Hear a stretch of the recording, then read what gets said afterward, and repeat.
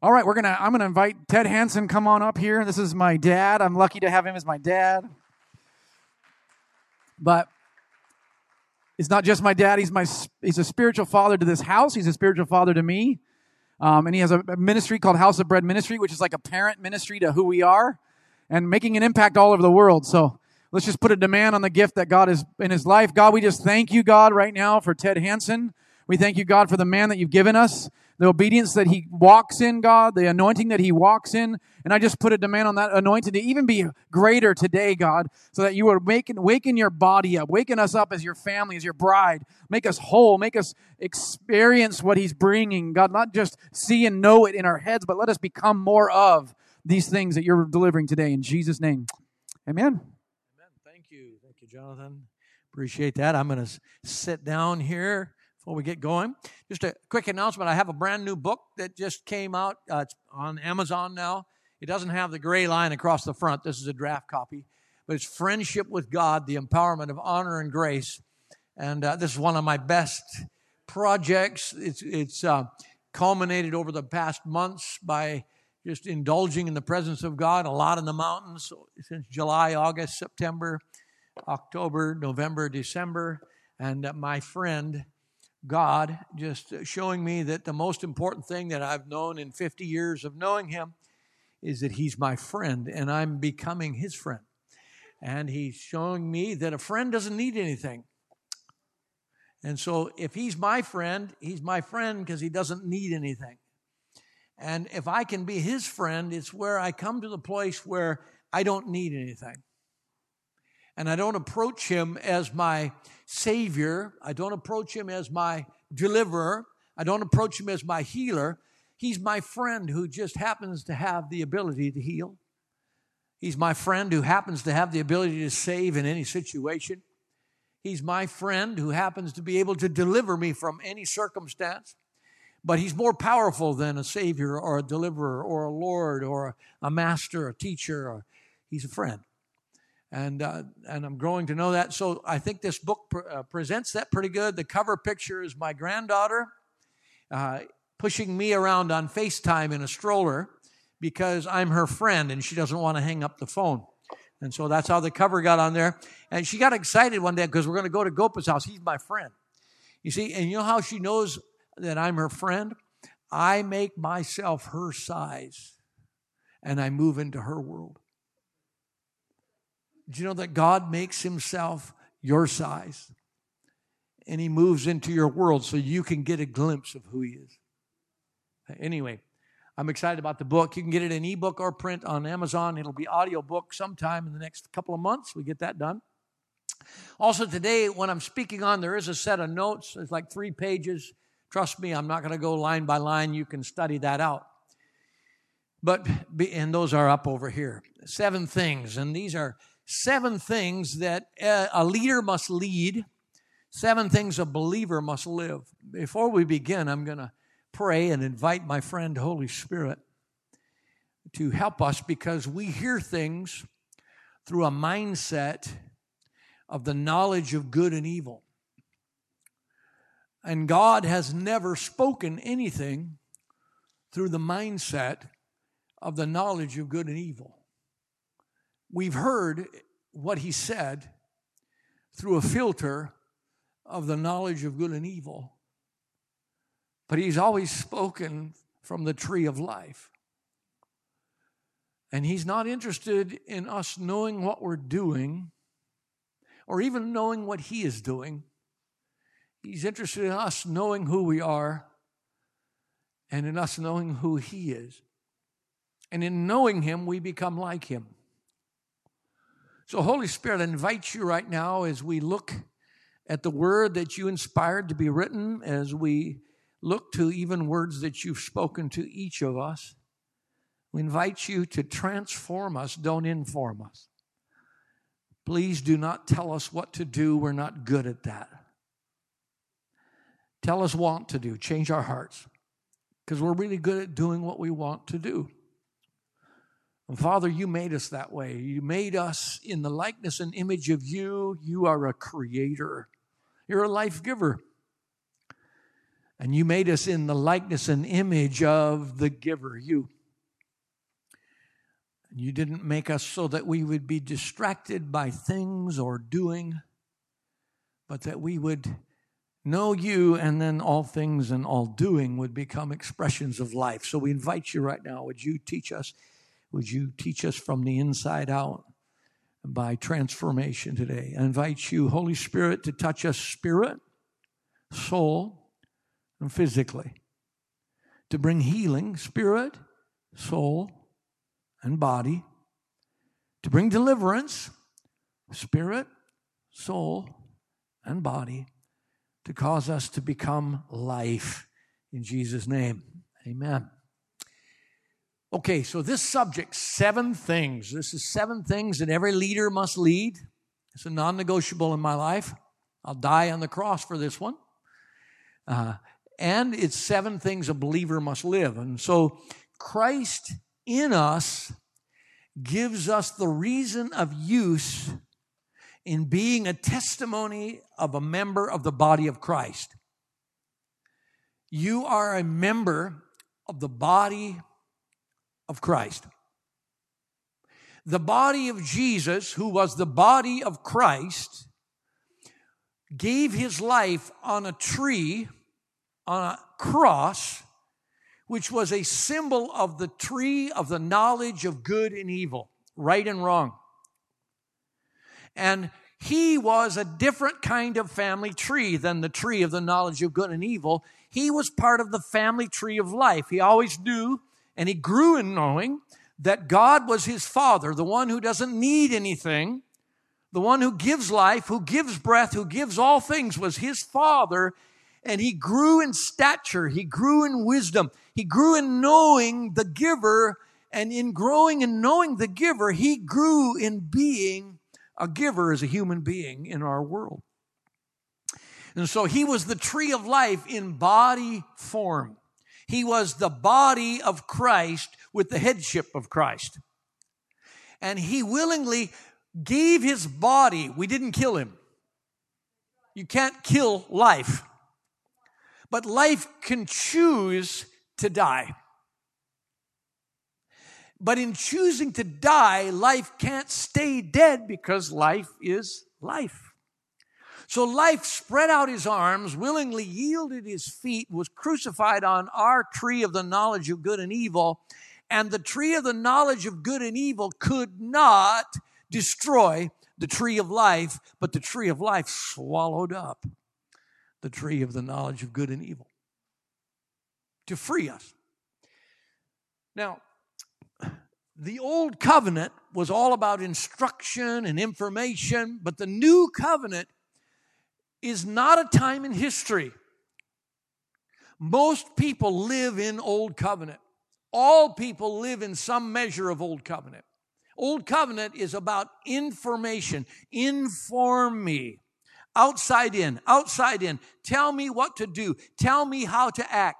Take me by the hand and lead me. That's old covenant. All of us live in that old covenant in some measure, but God does not want any of us to live in that kingdom by any measure. And so increasingly, he wants to change us from the inside out, from a different kingdom. He wants to change us to be transformed, to be like our Father, to be a giver. As he gives life, he gives breath, he gives all things. He makes us come alive. He makes us become an expression of him in the uniqueness of who we are. And then he partners with us as life, partnering with us in everything. He wants us to grow in that same nature, in that same way. So the writer of Hebrews, whoever the writer of Hebrews was, pretty gutsy. I think he was Paul, but that's totally conjecture. I know Paul's heart was for his countrymen. And so whoever wrote it, first of all, addressed a group of people by a name they didn't call themselves anymore. They called themselves Jews, but they originally were Hebrews, Hapirus. That's a race of people that is not birthed naturally. You understand that Hebrews didn't get out of the boat of Noah. Ham, Shem, and Japheth got out of the boat of Noah and made 70 nations that became all the peoples of the earth. You can trace that out in Genesis. But one of those nations was a Chaldean nation, a nation that meant demons. And if you were from a place called Ur of Chaldee, which a guy named Abram was, that's the place of burning demons. That's where you give your life to gods that are takers. You give your children to gods who are takers. And you offer them to the god Molech, the god of fire, who destroys your babies so that you won't die. And you're willing to sacrifice the future for today. That's Chaldee. That's Ur of Chaldee. And out of that depraved nation, God called a man named Abram and transformed him into an Abraham. The sound of God. He transformed a Chaldean to a Hebrew. Hebrew is a supernatural race, never intended to be politicized, never intended to be a natural race. Abraham is not the father of the Jews. He's the father of Hebrews. He's the father of faith, which is made of Jew and Gentile. So the writer of Hebrews gets really gutsy because he's writing to people who are Jews in the first century, about 4 years before their Judeo system is destroyed, before their temple is destroyed. This writer of Hebrews writes, and he's appealing them to know that their covenant was not with Moses. Their covenant was not with the Aaronic priesthood. Their covenant was with Abraham, the father of faith, who encountered Melchizedek, the king of kings, the king of righteousness, the king of peace. He encountered Jesus in the old covenant. He encountered a new covenant reality on his journey. He encountered the one and only one who could change his identity to truth, who could transform him from being the father of a nation, Abram, to who God always knew who he really was, Abraham, the father of many nations, a father of faith. So the writer of Hebrews is appealing to them. And if you read Hebrews 5, he's appealing to them. He's saying, you're stuck in this information thing. You're stuck in being informed. You're stuck in covenants of being told what to do. But right now, you need to know you can have reason of use. That's what Hebrews 5 says. You can have reason of use. Because it's through reason of use that you learn the difference between good and evil. You learn what works and what doesn't. You learn what produces life and what doesn't. I'm 50 years old in Christ. I've learned some things that produce life, and I've learned some things that don't. And I'm not done, and neither are you.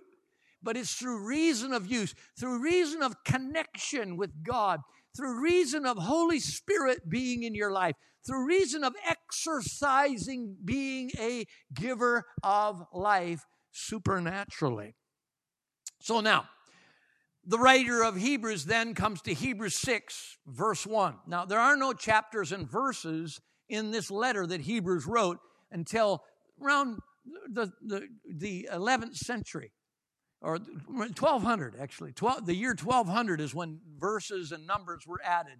So I've got to tell you, I'm sorry for those who really get on numbers and you're saying, that Scripture is all wholly about this chapter and this verse.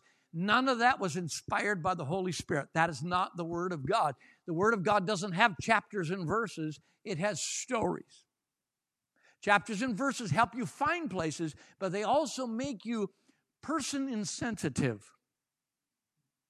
And they make it so that you take verses out of context to either kill yourself or to kill others.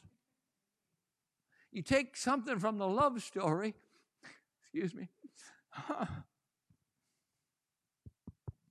ambush.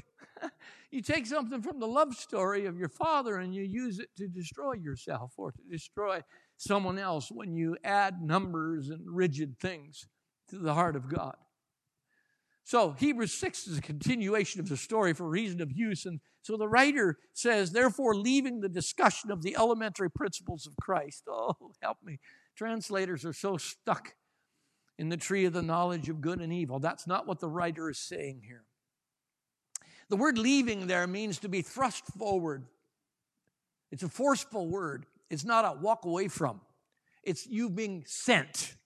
You're being empowered. We can use this particular Greek word leaving if there's a force behind us that's making us go forward. You're being sent. You're leaving. You're going forward. Therefore, being sent, going forward from the discussion of the elementary principles of Christ. The literal Greek words are there from the logos of the ark, Christ. The word ark is where you get the word, you don't wrestle against flesh and blood, but you wrestle against ark, principality. So I think you could actually say this. You can say this. You are being thrust forward. You are being sent forward because of the expression of the principality, Christ. Not the principles of head knowledge or even the principles of heart knowledge. The principality, Christ, is the foundation of your life as a member of the body of Christ. It's the foundation of your life that causes you to be thrust forward to perfection, it says. Going on to perfection, the fullness of maturity. I'm going to call perfection number 7. Because that's the ultimate goal, is we're constantly going to perfection. Because there's 7 things in this verse if we count going on to perfection. Not laying, again, the foundation of repentance from dead works, 1. Faith toward God, 2.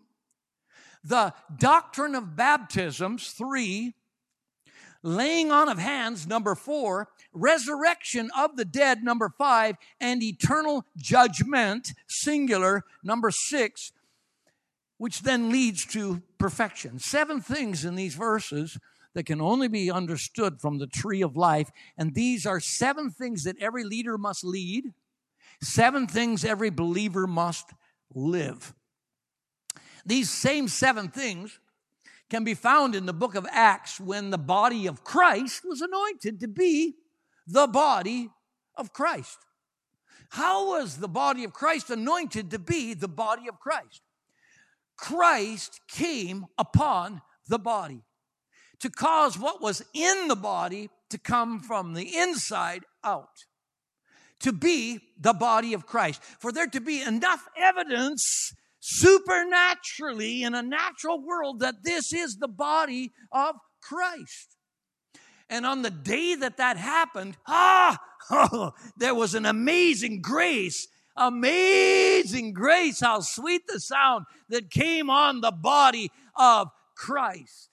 It was so amazing that 4,000 believed in the demonstration that happened by the evidence that they saw, not by Jesus who was in heaven, but by Jesus Christ, Christ's body on earth joined to Jesus in heaven. Caused 4,000 to say, oh, what must we do? And in Acts chapter 2, verses 37, 38, and verse 42, you find 7 things that happened when the body of Christ was birthed. The first thing was that they were to repent. The second thing was they were to do a work, to be baptized into the name of Jesus, the Father, the Son, the Holy Spirit, be identified through an act of water baptism, to receive the gift of Holy Spirit, to continue, to be able to continue steadfastly in the apostles, the sent ones' way of life, their doctrine, to be able to continue to be part of a fellowship, to be part of a breaking of bread, and to be part of prayer. Now, slow down, because we're going to talk about these 7 things. We'll put these now in English. Holy Spirit's going to help us, because these are not informational deals. Okay? Repent from dead works. Repent. Those are the two things. Acts calls it repent. The writer of Hebrews says repent from dead works. God does not want you to repent from being evil. He wants you to repent from being dead. Because the very first curse of the fall is wherever there's a dead place, there has to be an illegitimate lord. Wherever there's a dead spot in your life, there has to be an illegitimate deceiver, conflictor, devourer. So wherever you're dead in your heart, God wants to give you a gift called repentance unto life. In the book of Acts, as the apostles, the foundation of the church, were explaining to the Jews what was going on, they said that God wants to grant Israel repentance unto life. Wants to grant them. You got a grant? We got some grants. Grants you don't pay back. Grants are gifts from a government. The government of life wants to give you a grant of coming alive. Okay, so what does that look like? This is something every leader should lead, every believer should live. Okay, 49 years ago, I came to Christ 50 years ago in May, but 49 years ago, I was a new believer. I had come out of a lifestyle of depravity. I've come out of a lifestyle of darkness. I was a daily drug user. I was a daily alcoholic drinker. I weighed 120 pounds, drank as many as 28 beers in a day. Drank a minimum of 6, along with a lid of grass every day and a half. And by the way, if you think that stuff doesn't lead to something, you're talking to a novice right here. I know exactly what it leads to. And it's not drugs that it leads to. It's spiritual realities that it leads to that you don't even know. Anything that you go to that gives you comfort other than the comforter is going to give you a stronghold in your life that's going to be a taker, not a giver. Anything that you go to in your life that's going to be a comfort other than the comforter, Holy Spirit, is going to be a taker and not a giver. And you're going to find out at some point in life, you're going to realize, I'm stuck with a taker. I need to let it go. I really appreciate how Pastor Danny has been vulnerable and shared with us about you got to let some stuff go. It's taking stuff. You don't need that. Okay, when I came out of that lifestyle, my language changed immediately. Somehow there was an F word that was a 4-letter F word, but it wasn't a nice word that used to come out of my mouth like every 2 or 3 or 5 sentences. And by the way, if that word comes out of your life easily, there's probably something dead in your heart. That word came out of my life very easy, but when I came to Jesus the very next day, it didn't come out anymore. Miraculously, it vanished from my vocabulary. I smoked 2 packs of cigarettes a day. I was pretty good at practicing. And I was very good at quitting. I was just better at starting. One better starting than quitting. Always. One better starting than quitting. And 1 week after I had come to Jesus, I was sitting in my car, the same car that had a large hole in the front seat from a pot seed that had popped and landed in the seat and caught my car on fire. But when I was going through my normal day activity of skipping school, I found out that my car was on fire by the time I got to second session of school. And so I had to go I had to go around with a hole in my seat. So I'm sitting in that car. I'm trying to paint a picture. I'm sitting in that car, and Holy Spirit says to me in the voice of Jesus, "Do you love me?" And tears began to run down my cheek immediately when I heard those words, "Do you love me?" And I said, "Yeah, I love you." He said, "Good, quit these." I threw the cigarettes away. Instantly, I threw the cigarettes away. But what was the revelation? Do you love me? What was the confession? Oh, like the Grinch, I got leaky. My face got warm and my eyes began to leak. And I said, I love you. And he said, good, quit these. And I threw the cigarettes away. I had no desire for smoking for the next week. A week later, I thought, this is really strange. I've had no desire. And you know what I did? I lit up a cigarette.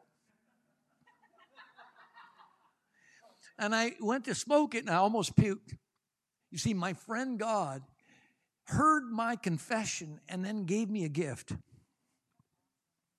The gift of being sick if I touch a cigarette. So, then I made a lifestyle habit. I found out that Jesus is Lord. He's desire. That repentance unto life is a gift of life. And so you've heard me say many times, God, don't tell me what to do. Tell me what to do. See, even though I'd been set free instantly on some things, I was addicted to pornography. Very bad. I was addicted to pornography. I had lots of thoughts that came to me, and that went on for like a year and a half after I came to Jesus. Until I heard a story about a preacher who had been smoking cigars. God told him, I don't want you to. And then he shared the story about how he lit up a cigar one day and he said, God, I'm sorry. And the Holy Spirit says, liar. And he realized he was a liar. He said, I don't want to smoke these anymore. The Holy Spirit said, liar. And out of his mouth, he said, you're right. I love cigars. I'd make sandwiches out of cigars if I could. I would smoke cigars all day long, constantly if I could. I love cigars, but I know you don't want me to. So would you change my heart? Would you be Lord of my heart? I heard that story, and I was a single man, and we had duties of taking care of a schooner, a sailboat. Single guys would have to sleep on it. It was my turn to sleep on the boat. And so I went on the boat, and I went out there, and I'm going to sleep, and I said, Jesus, I would make sandwiches out of pornography if I could. I love it. And I confessed out of my mouth, I love it, I love it. I know you don't want me to, so would you change my heart? Would you go deeper? Would you go deeper than telling me what to do? Would you go deeper? I'm giving you permission to go into my heart. I'm giving you permission to go into my heart. You know what it really was? It was repentance from dead works. It was giving him permission to go to the dead place and be Lord. To give me his desire. See? So now, Holy Spirit, whatever is going on in our life, I could teach in depth on this. I don't need to. It's just reason of use here. I'm just praying for us right now. Put your hand on your heart or somewhere, if you will. Holy Spirit, every one of us have some dead places that fulfillments come to us from the outside in. We look for love in the wrong place. And you love us. You're not trying to instantly change us. You're constantly changing us. You're showing us our vulnerability so that we know your love that much more. So Holy Spirit, help us. Whatever dead places are there, we're not going to go on a fix-it hunt, but we are going to go on a daily walk with you. That you would grant us the ability to return to our first work, being loved by you. So that we can walk with you and we can know paradise, a place of knowing you. And in that, the paradise of knowing you evicts anything that prevents us from knowing you. Repentance from dead works. In Jesus' name, amen. So expect some results on that this week. Walk that out, okay? The second thing the writer of Hebrews says is faith toward God. Now, in Acts, that's written as be baptized, which was literally water baptism. Now, water baptism is an action that you take that speaks of your faith toward God. It's one of countless actions that you'll take in life. It's an action that perfectly depicts what this is. Big one here, faith toward God. Now listen to me. Faith is not towards a promise. Faith is toward a person. Faith is toward your friend. Do you believe him? Faith works through love, which means where there's no revelation of love, faith cannot work. Because faith isn't toward a promise. Have you had anything come to pass the way you thought it should come to pass? Have you? I haven't. Have you had anything come to pass better than you thought? I've had many things. But it's because my friend, the one I have faith toward, and how do I know I have faith toward him? I do something. I act different. I got water baptized. A life that I now live, I don't live for me, I live for him. Everything I do to the best of my ability, which isn't much yet. It's just everything I can. Tomorrow there'll be more everything. But I'm living a life with a different wisdom. How am I going to get to tomorrow? What's 2023 going to be like? I don't care. I don't have faith toward 2023. I have faith toward my friend in 2023. I have faith toward the one who loves me. Therefore, good days, bad days, I'm going to do things that testify that I am hidden in him. The life that I now live, I live by faith in him. I have a different wisdom than the wisdom of the world. You know what? The wisdom of the world is based on the fear of death. You do everything you do to protect yourself from dying. But faith toward God has no fear of death. No fear of death. Not even the ultimate second death. You cannot die. You cannot be killed. If this is the year you die physically, you cannot die. I got really good news for you. Your friend is going to take care of it. It wouldn't matter if you're not going to get that promotion that you thought you were going to get. You know what? That's not the end of the world. Well, it might be the end of your old world, but it's not the end of the world because your world is hidden in Christ. There is no end to your world. You have faith toward God. You are submerged into the identity of Jesus, the body of Christ. That's what water baptism is. It's an act that says the life that I now live, I live by faith in Christ. What kind of dad am I? I'm a dad that is an expression of Christ. What kind of a grandpa am I? I'm a grandpa that's an expression of Christ. What kind of husband am I? I'm the husband that's an expression of Christ. What kind of a person am I? I'm a human being that's submerged in Christ. Well, how do you know? Everything I do is faith toward my friend, God. Okay, so I'm going to pray for us. Say, we all have some places where we got some fear. That means you have some places that you don't know how much God loves you. Okay? Yeah. Consciously or subconsciously, doesn't matter. Okay? But the one who loves you wants you to know how much he loves you because that's how faith works. Faith doesn't come by what you do. It comes by you hearing the one who loves you. You heard him. And how do we know? Whoa, it empowered you to do something. He's like lightning. You become thunder. He's like lightning. Whoo, revelation. He loves you. Whoo, noise happens. You become thunder. You can't shut up. You become a testimony of what he did. So Holy Spirit, would you help us in any area where we're afraid of death? We all have areas we're afraid of death.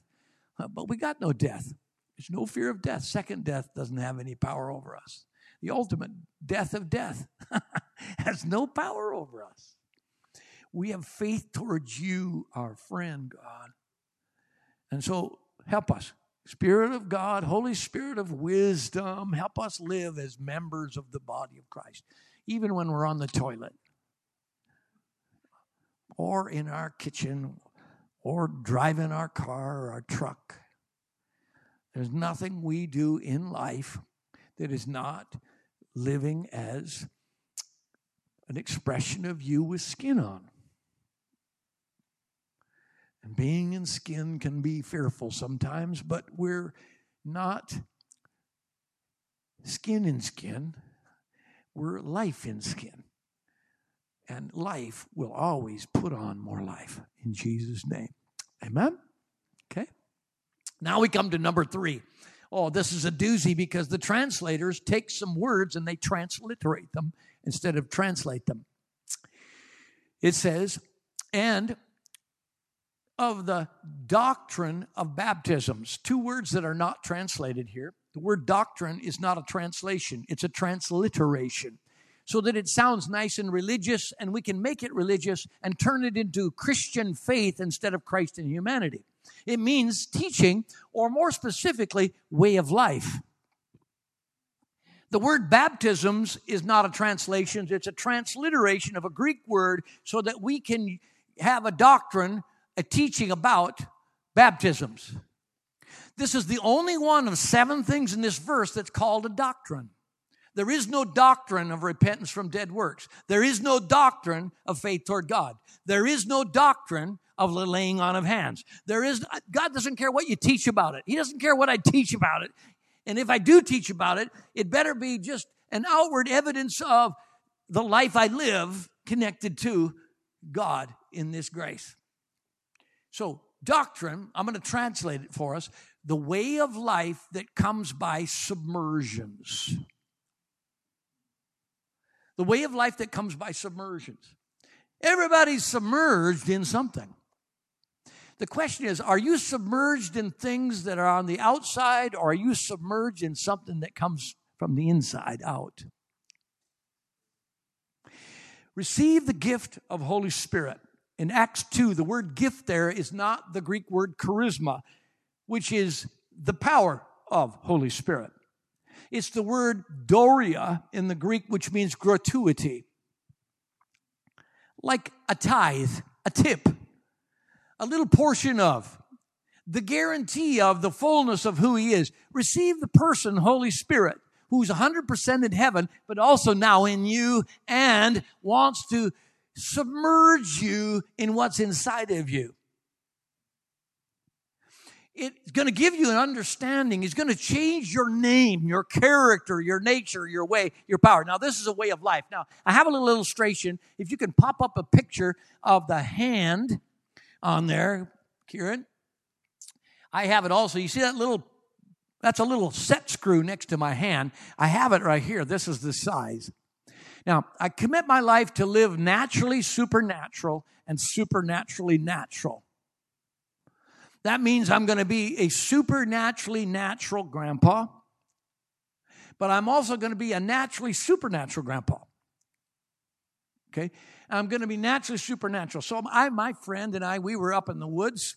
The last couple of weeks, we were up in the woods, and I was hunting, and that little set screw goes to the sight on my gun. Now, whether you like that or not, this is what it goes to. And I'm adjusting my sight up in the woods, and I dropped that little set screw in the forest, in the ground. Not floor like this, not even grass like you have out here that we mow. Forest ground. Drop that little set screw in the forest. And I'm looking for it. I'm on my hands and knees going through and thinking, this is impossible. And I'm thinking, do I have another one in my box? I go to my box. There's nothing in my box. I get some electrical tape. I tape my sight together thinking, no, this is a 50 caliber gun. It's a cannon. It'll blast it loose. It's raining. That's not going to work. And so finally, I'm at the front of my truck. And I go, Jesus, you're my friend. Would you tell me, please? I need that. Would you show me where that screw is? So I go to the back of my truck. Now, I had to say this out of my mouth. You see, to be submerged in what's inside of you, you have to let what is inside of you come out. A lot of you are wondering, well, why don't I speak in tongues? It's because you don't let what's inside of you come out. Why don't I see demons cast out? Because you don't let what's inside of you come out. And you want God to do it, but He already did it. He put it inside of you. So He wants you to be submerged in what's inside of you. In the world, everybody's submerged in something that happens in your life. You're submerged in this bitterness. You're submerged in that bitterness. You're submerged in that offense. Okay? So I go to the back of my truck, and out of my mouth I say, well, there it is, right there. And as I begin to bend down, I look, I see it, and I pick it up out of the forest. Now, if you don't think that's a miracle, I'll go throw this outside and you go find it.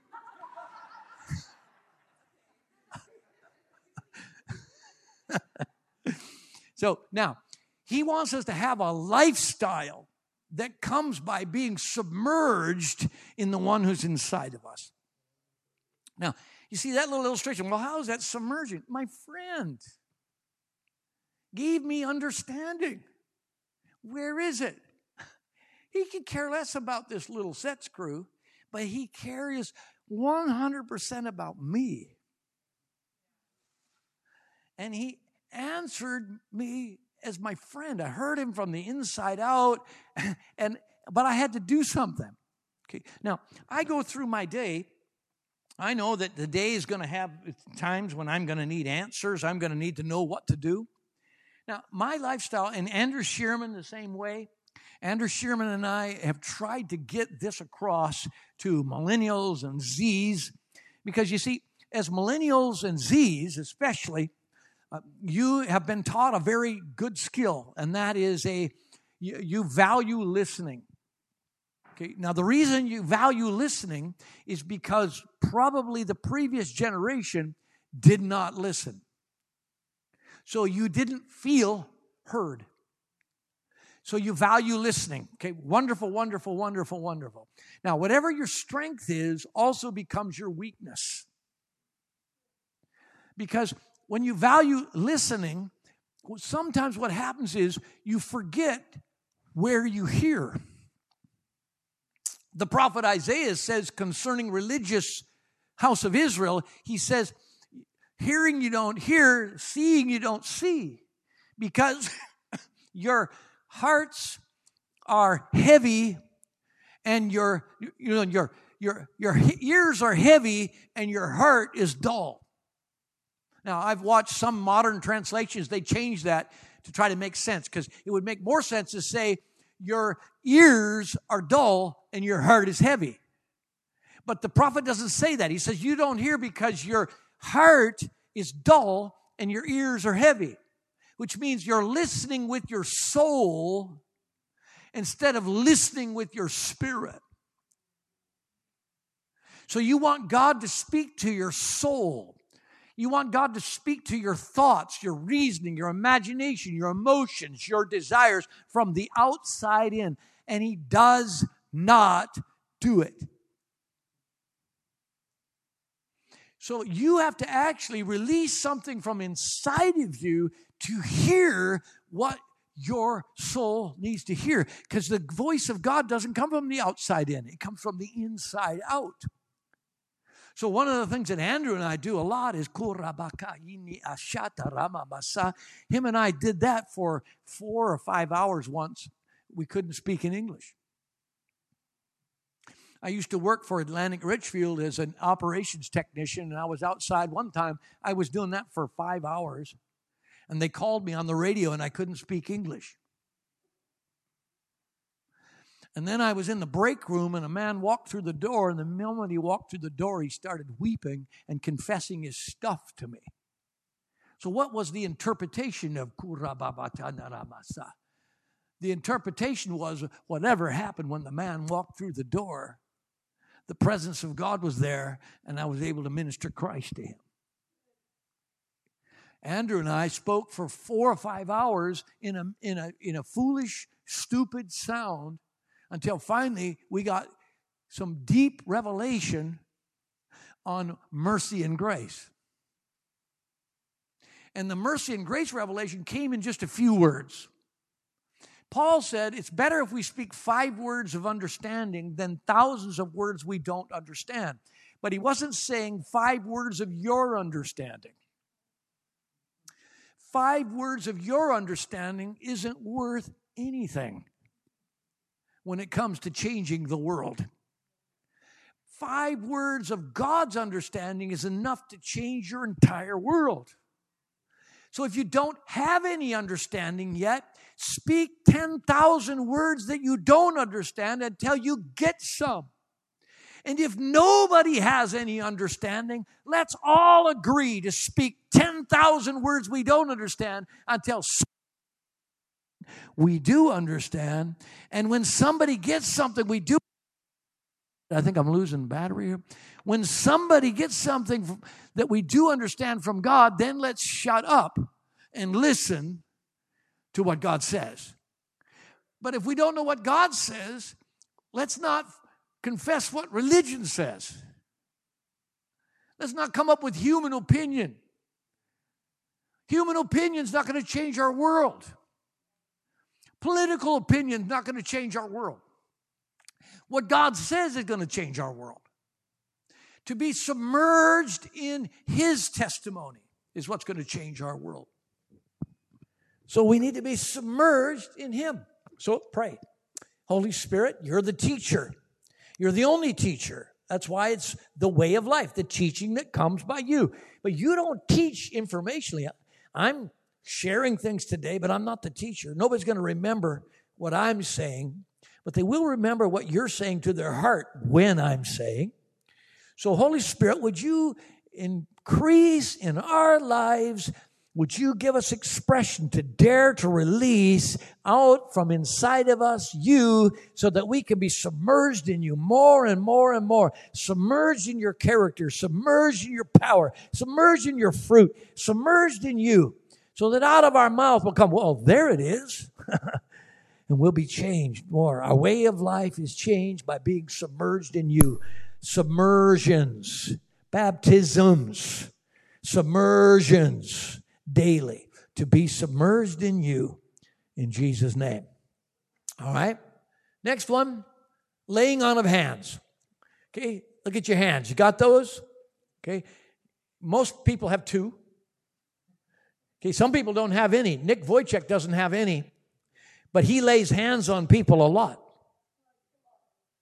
Now, laying on of hands means God has given you authority.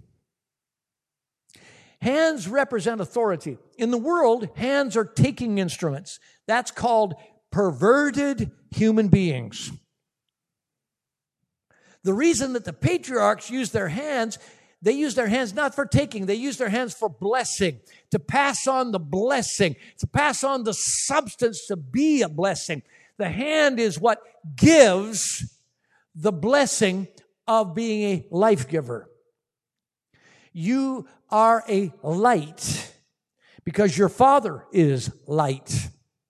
The moon is a reflection of light. Stars are not a reflection of light. They're like the big daddy in the sky. The big daddy in the sky we call the sun. It gives us day. But we don't live in the fullness of day yet. We still live in the night. But in the night, God has put some signs. They're called stars. They're like the big daddy in the sky, but they rule by night. They're called lights. They're fires. If their fire goes out, they become a meteorite, a comet. I don't know what they become. They become a rock, a stone. They become gone. They become a perversion of what they originally were created to be, a star.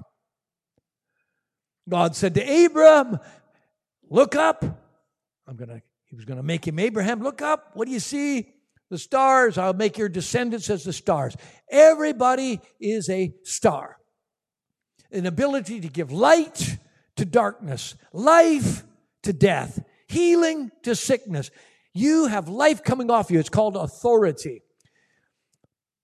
Peter described it this way in Acts 2. They continued steadfastly in the apostles' doctrine. Two words that aren't translated. The word apostle means sent one. The proof that you're a sent one is you're a sender. It means you send life. You send people to be life. You send them.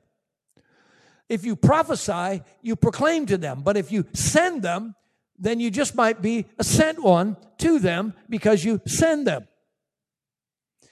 So if we translate it, the apostles' doctrine, the sending one's way of life. They continued steadfastly in the sending one's way of life. What was that? The sending ones constantly lived their lives to send. To send, to release, to give life, to bring healing, to bring light to darkness, to bring life to death, to bring healing to sickness. So the laying on of hands is not a teaching about laying on of hands. It's how are you laying on hands? How are you continuing in the way of life of a sent one? The overcoming promise to us is you are the spirit of counsel. You bring light to darkness. You're given the ministry of the morning star, the ministry of the big daddy in the sky. You're a little star in the night to be like the big daddy of the day. This is good teaching, good foundation, apostolic teaching here. So, a way of life. It's a sent one. So let's pray. Father, you made us lights because that's what you are. You're the Father of lights.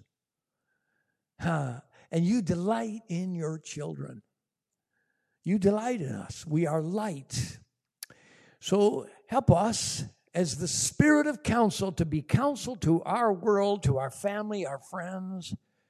Help us to be those who lay hands on our world as givers and not takers.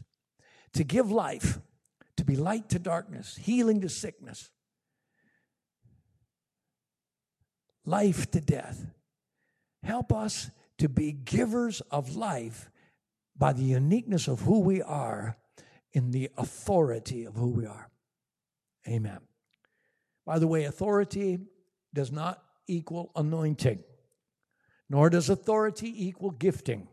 Gifting serves authority, anointing serves authority, but authority is responsibility. If you don't have the responsibility, then you don't have the ability to respond. Mind your own business. So now, find out what you do have the responsibility to respond to and give life. Send, give life. And use the anointing in your life and the gifting of your life to serve the authority of your life. Authority always gives, authority never takes. Okay? The next thing, resurrection from the dead. It's not the teaching about the resurrection from the dead, it's resurrection from the dead. You either have it or you don't. You don't want to die without it. Don't leave home without it. Don't die without resurrection from the dead. It's how you are part of the fellowship. Okay? It's who you are in Christ. Who you are in Christ. Your true identity is not just who you are. It's who you are in Christ. Okay, we had a wonderful meal. We had a big table here that was like, a week ago or so? I think it was. We had a wonderful table, people eating food. Okay, now, we do a big potluck. A potluck, that's where we hope we have luck and no pot shows. No.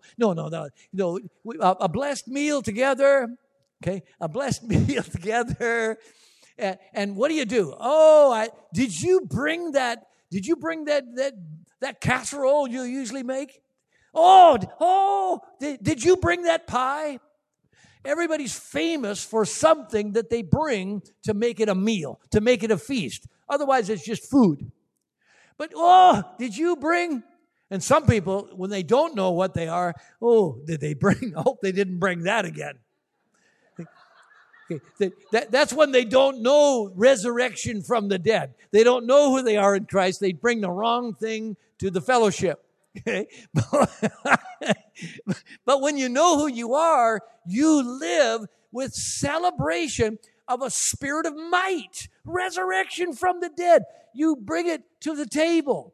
You get to go forward to maturity because this is in the foundation that sends you forward is resurrection from the dead.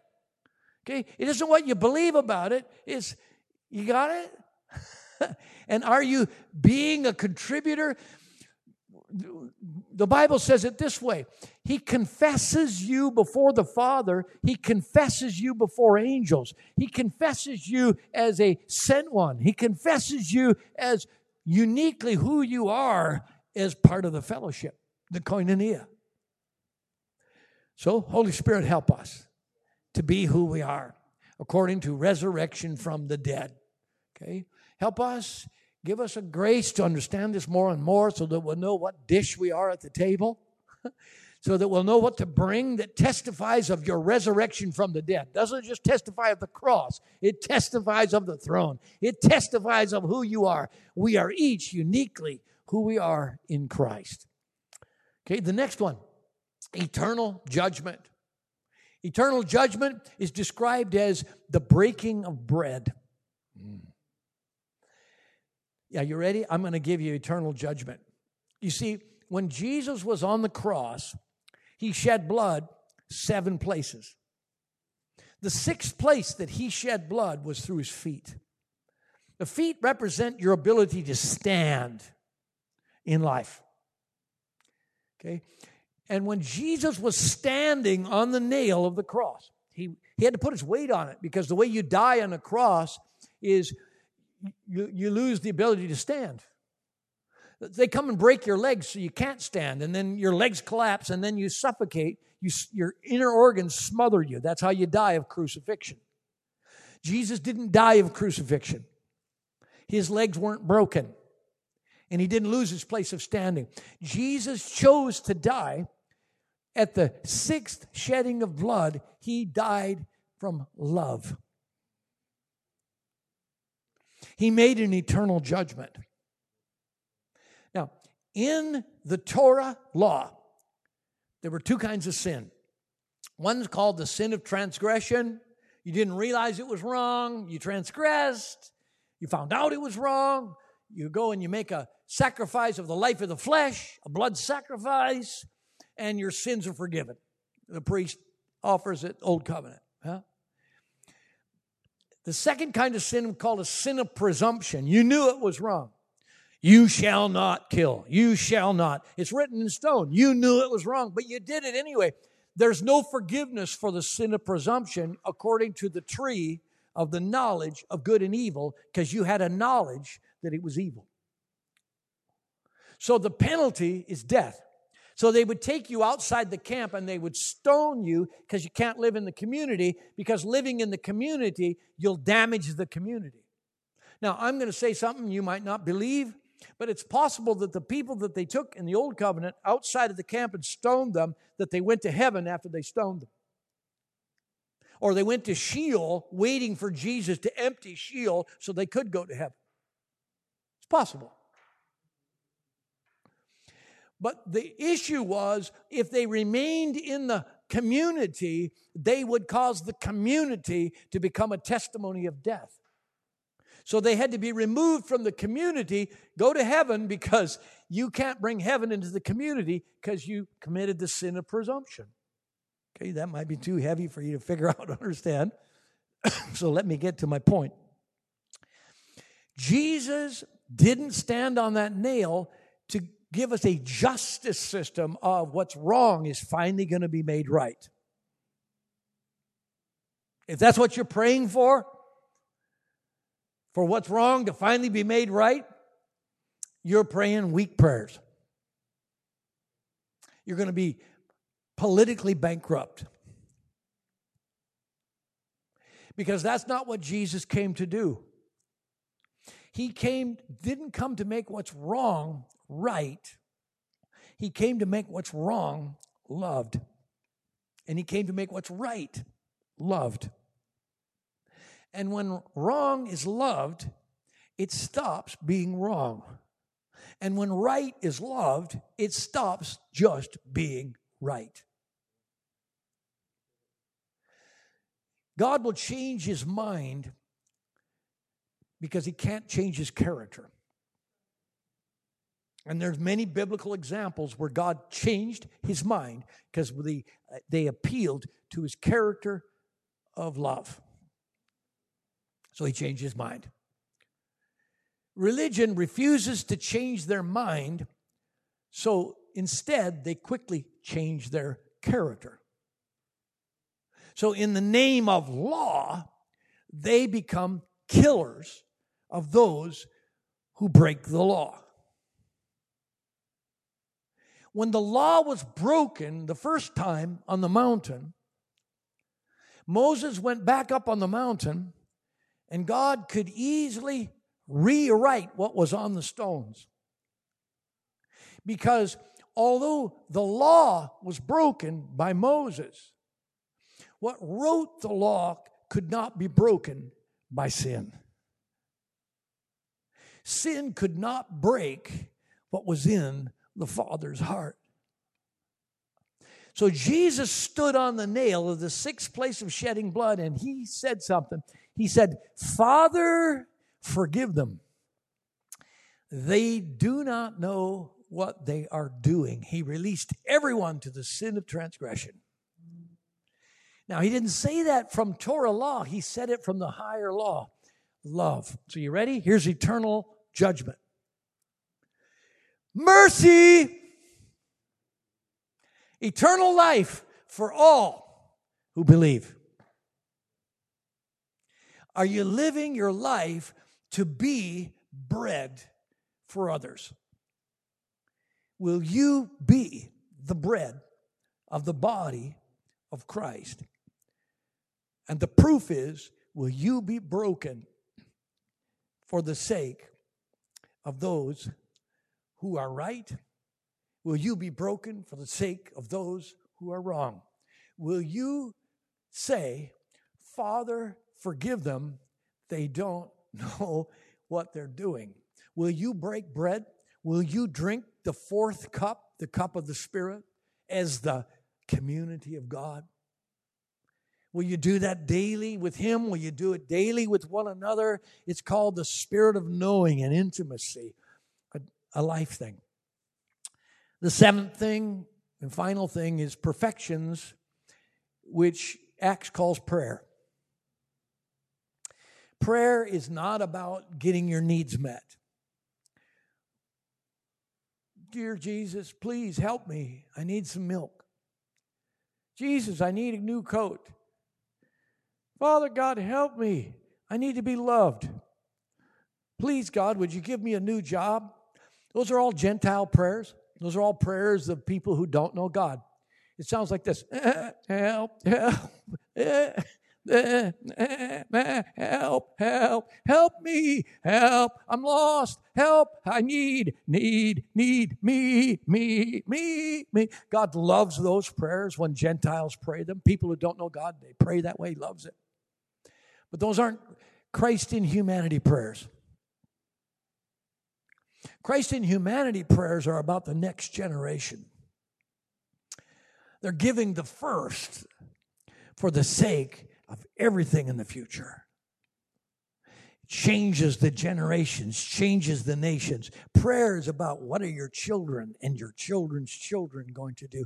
Prayer is a face-to-face, 7 days a week, 24 hours a day. You live your life face-to-face with God and in awe of God because of what your children are going to do and your children's children are going to do spiritually, naturally, spiritually. You may not have any children, but still, there's a generation beyond you that's going to be the result of your prayers. The fear of the Lord and awe of God. Perfections. Okay. I saw in worship people doing this. Did you know that if you did that, I don't know, 100 years ago, you'd be executed, maybe executed, you'd be sure be excommunicated, you'd be kicked out of the church for that. In the 1960s, 1950s, if you met in a small group, you'd be kicked out of the church for that. Heresy. Okay, there's stuff that gets added to the generations because of what the former generation paid a price for. Okay, let's stand up. This week, I'm going to give you an assignment to practice some things.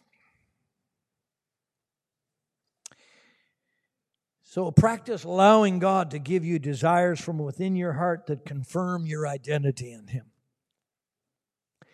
Practice doing works that testify of your belief in God as a person. You believe Him.